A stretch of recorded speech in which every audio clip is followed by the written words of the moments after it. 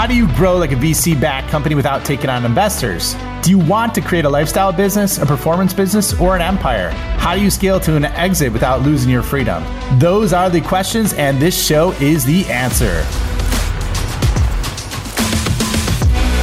Welcome, everybody, to the Scale Up Show. This is your host, Ryan Staley, and I have a very special guest with me today. I have Shlomo Mirvis, who is the founder and CEO of Intelligo. And one of the really cool things about them is they do global due diligence, business intelligence, and risk management in SaaS form. He's basically on a mission to democratize trust by giving businesses in the investment space advanced capabilities to run comprehensive background checks. Something really cool about Shlomo is he doesn't just go hard at business. He's got 5 kids and is a former VP of sales turned founder. Shlomo, welcome. Happy to have you on the show, man. Happy to be here. Thank you very much. Yeah, you always have a bright smile on your face, man. So it's good to see you. And so before we get into your backstory, let's do a real quick revenue rundown so everybody has an understanding of where you're at in terms of your stage of journey. So what's your revenue range or stage in terms of your ARR? I would say a typical Series B company. That would be the range of where we are. Okay. So Series B, what's your primary go-to-market strategy for revenue growth? I would say 2 avenues. One is direct approach, like the typical like SDR lead generation, inbound and outbound, and account executive selling to clients. And the second is partnerships, which is getting more and more stronger place in our efforts and a go-to-market strategy.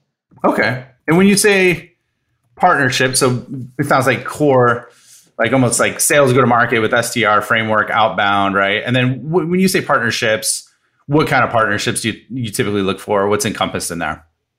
So there are 2 kinds of partnerships. One is certain organizations that sell to the same clients as us. We focus on financial institutions. So I would say any law firm, accounting firm, or consulting firm that have an interest to serve the clients better. And I think we can be very helpful there. So we do a partnership with those kinds of clients. The second part are background check companies that we don't see them as a competition. We come to them, we created this unique platform, which we make this whole process much more efficient. And we allow them to use our platform to make their process more efficient and improve their margins and improve their client experience. So it's a win-win. I don't have to run after the end client. They can go and sell to their clients, improve their product value proposition, and it's a win-win situation. So that's the second kind of partnership we do. Okay, excellent. So do they like white label your solution then? Is it kind of like that model or no? Not yet. I mean, it's something we're considering about the white labeling option. We have to think about how do we create it in the best way. But right now they're using it as a system that to manage their workflow, the analyst work, and to really optimize their work process in the best way to really get the best margins and the best results. Okay, love that. So let's talk through your solution then and like who you serve, because that'll provide more context to your last answer that you just gave. So can you just kind of walk us through who you serve and, like the outcomes your solution creates? For sure. So we're quite unique in the background check industry because we're not only a background check company, we're a risk management platform. So we help manage the whole process from running a report through managing the data, through the end report and monitoring and analyzing all the data and all the inputs and allowing the different operational due diligence team or compliance team to manage the workflow and the different team members between them. We chose to focus on a very unique niche. One is the comprehensive background checks side, and 2 is the pre-investment due diligence process. So nearly all our clients are financial institutions that do investments. It could be direct investments like private equity, venture capital, and others, or allocators, pension funds, fund of funds, investment bankers, and others who use the platform. So those are the clients that we focus on as clients. Okay, so investors and investment banks. Okay, gotcha. How large is your team? Today in the company, we're 120 employees, gathered through Israel, the US, and South Africa and Ukraine. Okay, wow. So international. And then how large is your sales team? Our sales team is not too big.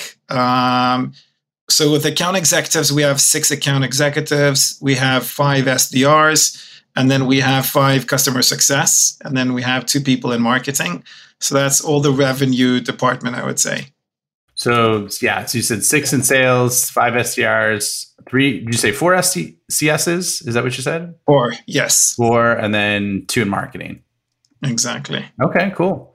And then we know if you're bootstrapped or funding because you said your Series B range. So that's at the Series B investment, just to be clear, correct?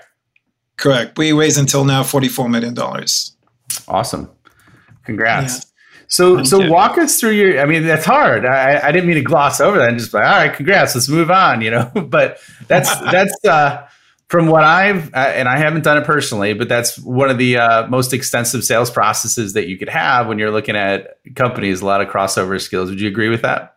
For sure. No doubt. All right. So let's walk us through your journey because I love your backstory. There was something really cool that I learned about you on the pre-call that I thought was intriguing. So how did you get to this point? Because obviously it takes a lot and there's a lot of failure. I think it's the stat I saw was, I think 93% of Series A companies don't make it to Series B. So just to make it past that level is amazing with what you're doing. So how did you get to this point though? Like what was the journey on the way here? First thing, like everyone, it was a tough journey, a very tough one with a lot of ups and downs. And I think I've learned that one of the main things is learning to deal with no and not to take it personally, and also to be creative and not stuck on a certain approach and always think outside the box and how do I deal with things. I've also, interesting enough, helping myself to deal with things in a better way. I was thinking that when I hear a no by investor or by a client, I try to see it in a positive way, saying let's challenge myself and how do I deal and how would I accomplish what I want to accomplish despite that no. So not take it as something that takes me down, but rather something that gives me a challenge in a more positive way. So something I'm looking into. As the background, I was always loved business, looking for something I could do also that is meaningful. And I started as a lawyer and I learned about the world of trust and how painful it is if you can't trust somebody and how important it is to make tools that can empower trust as accessible and simple to use as possible. And that's what was appealing to me in the world of background checks, because I think that's one of the most efficient and have the biggest impact for people who don't know each other, that they can learn that how do I know if I can trust you or not? Because today in this world, it's very easy to deceive. So it was really appealing to me that just on the important side, if we can help, as you said, empower trust in the world, I think that's the biggest achievement. Okay, so you worked on that. You started off as a lawyer, and then where did you go from there? Then I was a VP of sales in a company that in those days was focused on more on due diligence, a company called Kela. Later on is focusing more on cybersecurity. And I learned about my passion about technology and about things that I like to do. And really, I got to learn the world of due diligence in a much more intimate way. And I was surprised, like many different industries, that things haven't changed there in that industry like for 40 years. Obviously, there's a lot of things that we can do and change them and improve them. Different technologies, different methodologies, data access. And it really drove me to initiate, to establish Intelligo, which basically could allow this process of background checks to be more accessible, simple, and efficient. Okay. So that's it. And did you just not like being a lawyer? Is that why you went into sales? Why you went into sales? Honestly, I never planned to be a lawyer. I just got an offer for scholarships. I did it. Enjoyed the studying. It was fascinating, but I always knew that I'm never going to actually practice law. Yeah, that's funny. One of my clients started off as a lawyer, right? And he's just like, I was sitting there and I was talking to one of the partners, and I realized like I hated my life and I hated my job, so I left and he went into sales. So it was funny that he said that. Typical story. Yeah, I mean, he went through school. He went to like Notre Dame and everything, so it wasn't like an easy journey to get there, right? But not knocking any of you lawyers. There's some amazing things that y'all do out there. So I don't think that would be for me. Even though my mom said I was great at arguing growing up, which she said I would be good at being a lawyer, whatever that means. So anyways, I'll move on before I alienate the legal community anymore right now. So but shifting gears a little bit, right? So you went from just seeing all the problems, right, in trust. And so you said it's very easy to deceive people today, and that was kind of like the apple on the head moment, it sounds like, right, that made you want to enable trust at scale, which is why you created the company, right? Am I putting words in your mouth, or is that kind of accurate? I would say more that what the main motivation was actually seeing people's pain while being deceived. It's so painful and devastating, and has a big impact on people's life. And that's what I experienced, and that's a pain I wanted to save to people. And I thought that through this methodology of making it more simple and accessible, I can reach and achieve that goal. That was the prime motivation, I would say. Okay, which is awesome. I mean, your heart's in the right place if you see that. So props to you, man. That's one of my biggest triggers if I feel like someone's trying to pull something over on me, right? Like, I can't stand that.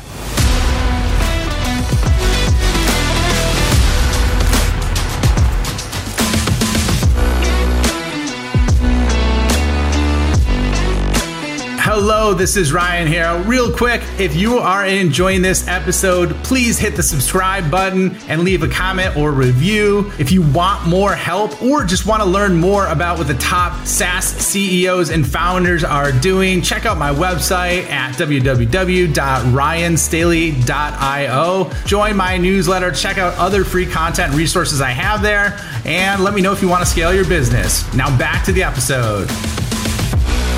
So then how did this materialize into like a real tangible Series B business? Obviously you saw the problems, you're VP of sales, you shifted over, and then how did you create the engine to grow the business from nothing? So first thing, I think it's a family effort. You spoke about the fact that I have 5 kids. At that point of time, I had 3 kids. And I remember the conversation I had with my wife, sitting down, said, I'm leaving a job with a good salary, and I'm taking this huge financial risk, which is going to be painful, and it's going to be very time consuming. Are you on board? And she said, completely, I'm on board. And she's been supportive since then, which is important because it's really, you can go through a lot of tough times. And the first year I didn't take a salary. It was very challenging. And you need that support at home because you can't continue living your life as usual. So I think that's important to say is for any entrepreneur, I assume. The next thing is the obvious, is building the right team. It's all about people. So identifying the right talents and people that have the relevant background to what we want to do, and people who have leadership talent and skills. And I think that's the core thing of building initially the business. And then we try to understand where are the core points of pain for the clients.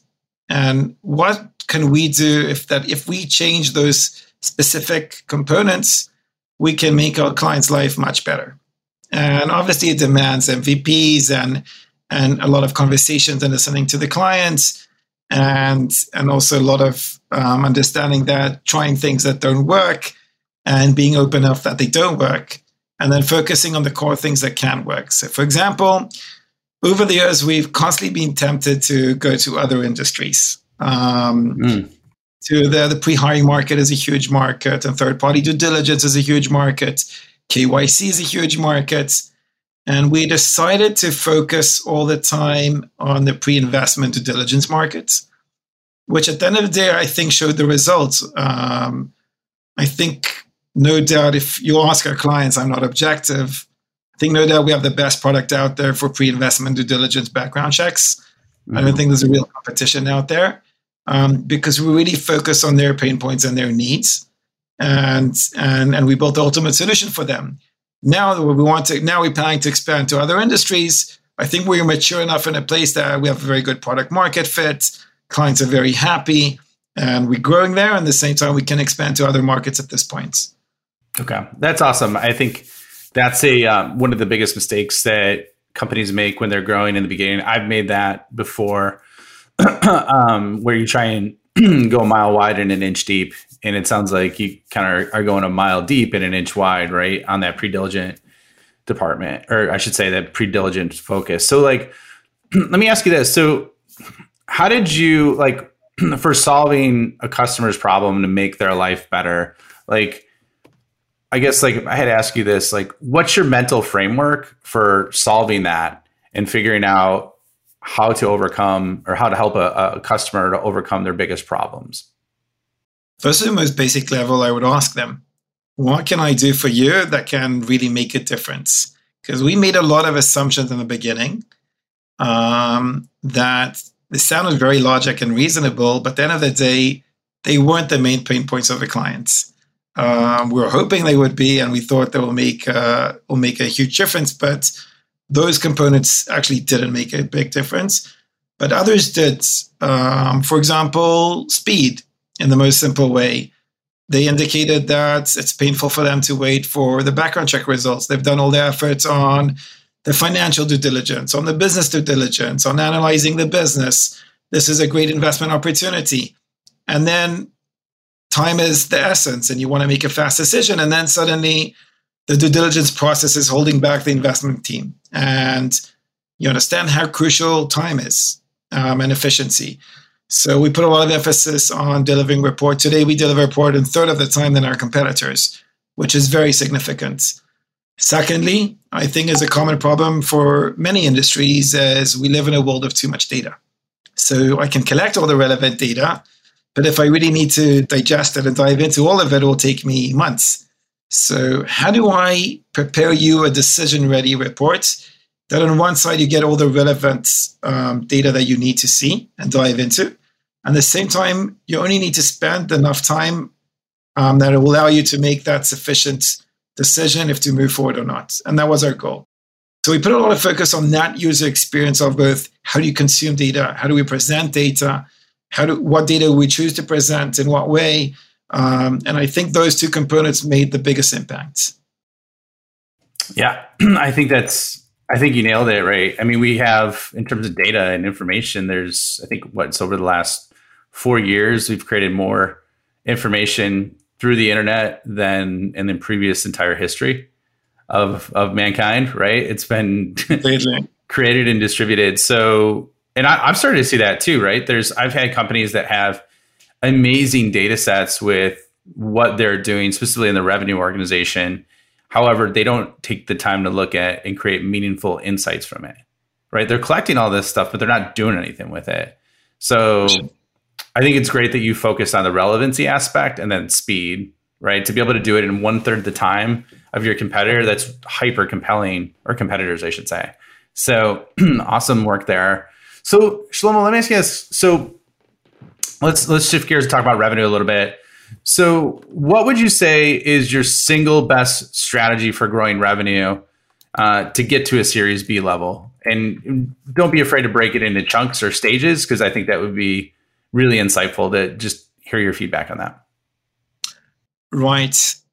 I think the best, most effective strategy is providing value through different avenues.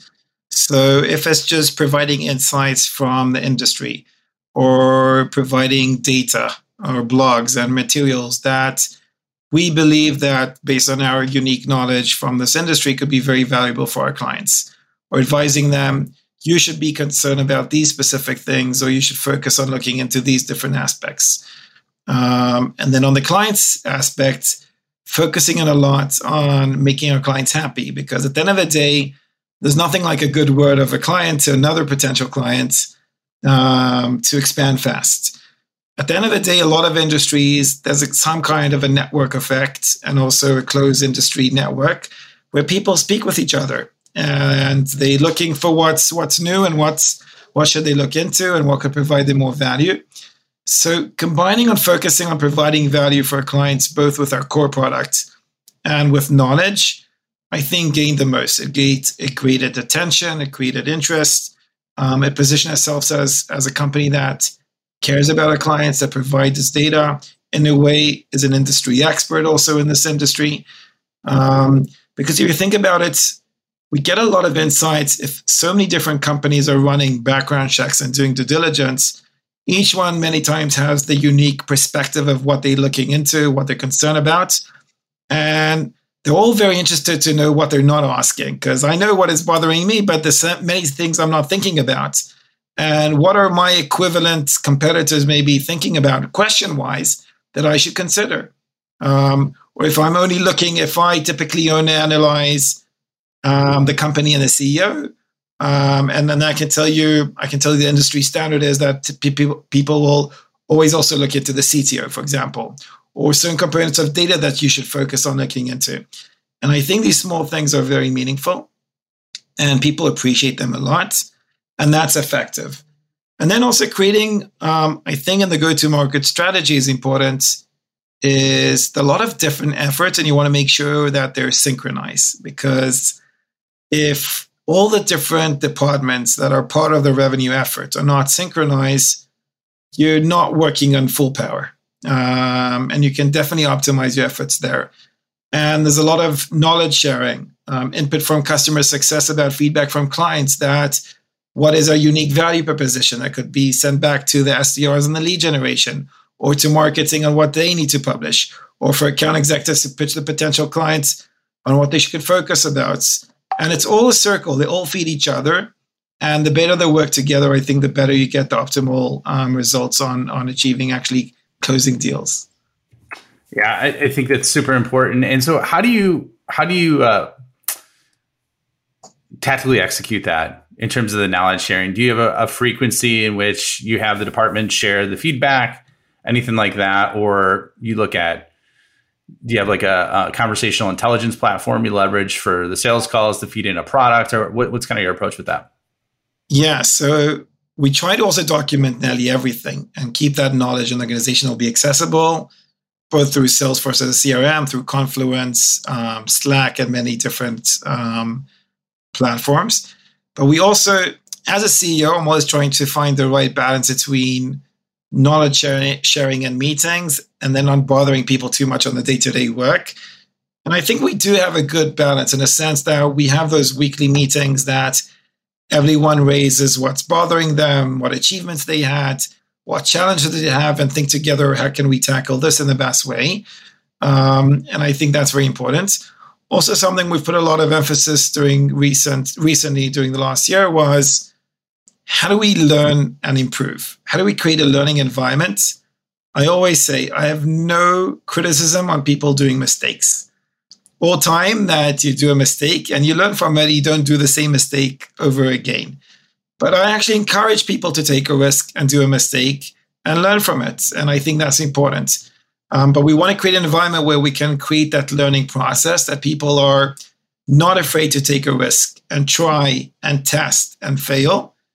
And then more important also to learn from it and have the organization learn from that exercise and how to make sure we improve for the next time. And I think that's also a very important process. Yeah, I think obviously you don't want to have meetings just for meetings. So that's great. I love the learning environment aspect of it. I guess did I hear you say, and I think your framework was pretty cool. What you're doing is what's bothering you? What achievements have you had? And then what are the challenges we need to overcome? Do you have the whole company in on those meetings, or those structured by departments? No, it's structured by department because whole company together is less efficient, but we have different forums. Like we have manager forums. So you have representatives from each department as part of that forum. So like for an OKR session, we go through the objectives, the key results, where we're standing, what obstacles are we dealing with in order to reach our goals. So that's all done in a management forum, and there's a lot of knowledge sharing between the management departments. But it's mostly between the relevant departments that work a lot together. I think that's important. Okay. And then one of the things I think you hit on that I'm a really, really strong believer in and have gone deep on this is word of mouth, right? To get that network effect. If you had to break it down into a framework, I guess, how would you approach it in terms of creating a word of mouth network effect for your business? First thing, show appreciation. I think, and acknowledge when people are there to help. And I think that's very important. And I think nothing is obvious. The fact that somebody's providing you an input or an insight by itself is very significant. And appreciate that and give attention to that. And when a person makes an introduction to a different department or to a different company, acknowledge that, both through a nice email and a letter and through a small gift, sending it to him. Something that to just show that it's not something obvious and it's something that we definitely appreciate. And I think we always need to be in the mind of how do we give back also, and how do we helpful. It's like, I think the world is a circle. People help you and you help others. And I think that's very important also. Love that. So do you leverage a gift giving platform and all then for that, or no? We do. It's not a major component. I think people's major motivation is to help and do good. People, I think, need to be acknowledged. Their effort is important, like human beings. So we definitely do it, but it's not. I don't think it's the prime source of motivation.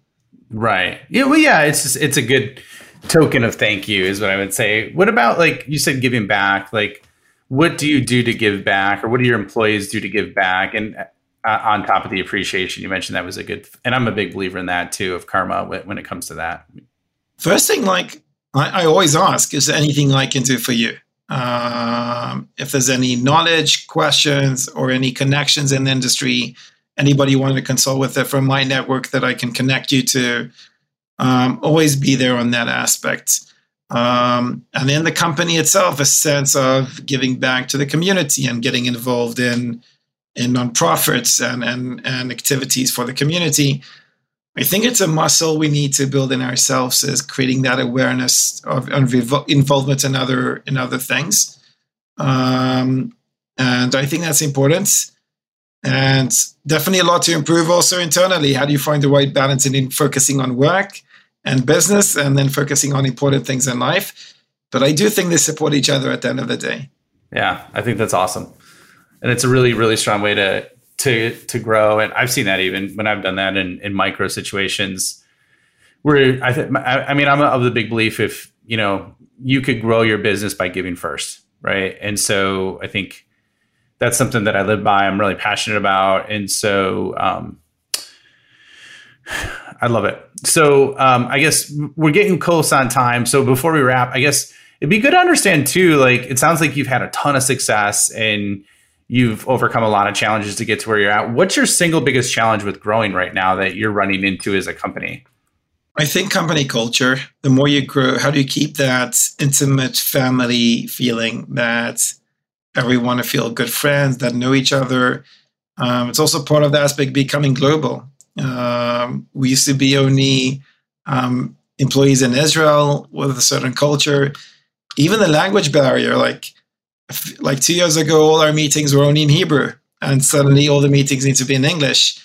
And some Israelis, it's a big challenge. It's not their native,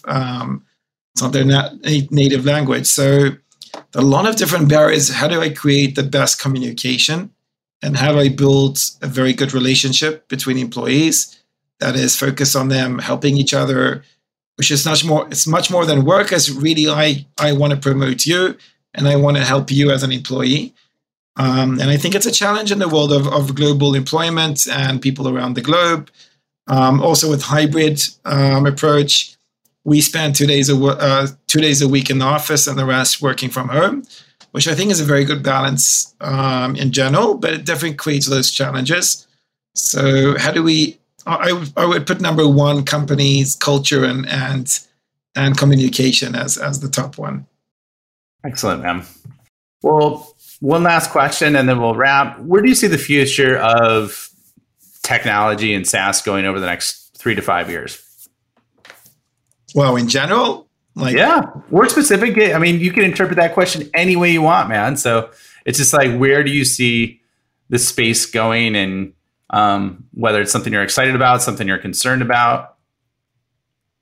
I'm not too much concerned. I think I've learned that AI has its limitations. Everyone talks about these robots coming in and changing our lives. So on one side, they're creating a lot of efficiency. I always say, and I've mentioned a couple of times, that I don't think AI is smarter than human beings. I think machine learning has a big advantage of gathering a lot of knowledge and data.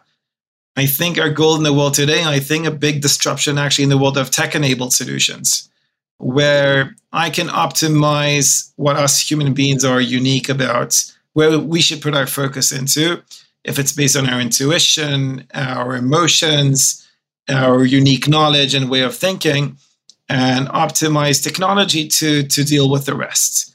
So I think the industry would put a lot of focus and emphasis on that direction. And altogether, it's exciting. I think it's a very exciting age to be part of. And I think the phase of how fast things are moving forward is fascinating to see. And I think in our lifetime, we see that many things that many generations didn't have the opportunity to see. So I think it's a unique generation to be part of. Yeah, I agree with you on that. It's exciting. So Shlomo, it was awesome having you on the show. I love your perspective and hearing your story and your journey. Where can people find you? Where can they find out more about Intelligo if they want to use you, use your company, or just connect and follow you online? For sure. So you can reach us on our website, obviously, intelligo.ai, through LinkedIn, Facebook. Approach me personally. My email is sm@intelligo.ai. Feel free to approach. We'll be happy to help in any way. We're very accessible. Excellent, man. Well, thanks for being on the show. I appreciate your perspective and what you're trying to do. And it was a joy having you on. Same here, Ryan. It was a real pleasure. Thank you very much. All right. We'll see you all in the next episode. Thank you for checking out the Scale Up Show. My mission in life is to help founders and revenue leaders avoid all the pain and suffering in revenue growth so they can flip it and create a life of their own design. So if you enjoyed this show, please like, review, share it on social, and more importantly, just share it with a friend. Share it with someone that you think could learn and benefit from what you heard on today. But the more we get the message out, the more people we could help, the bigger the impact we make, and the bigger the community gets, which helps everybody. So once again, thank you for being a loyal listener. I appreciate you and look forward to seeing you on the next episode.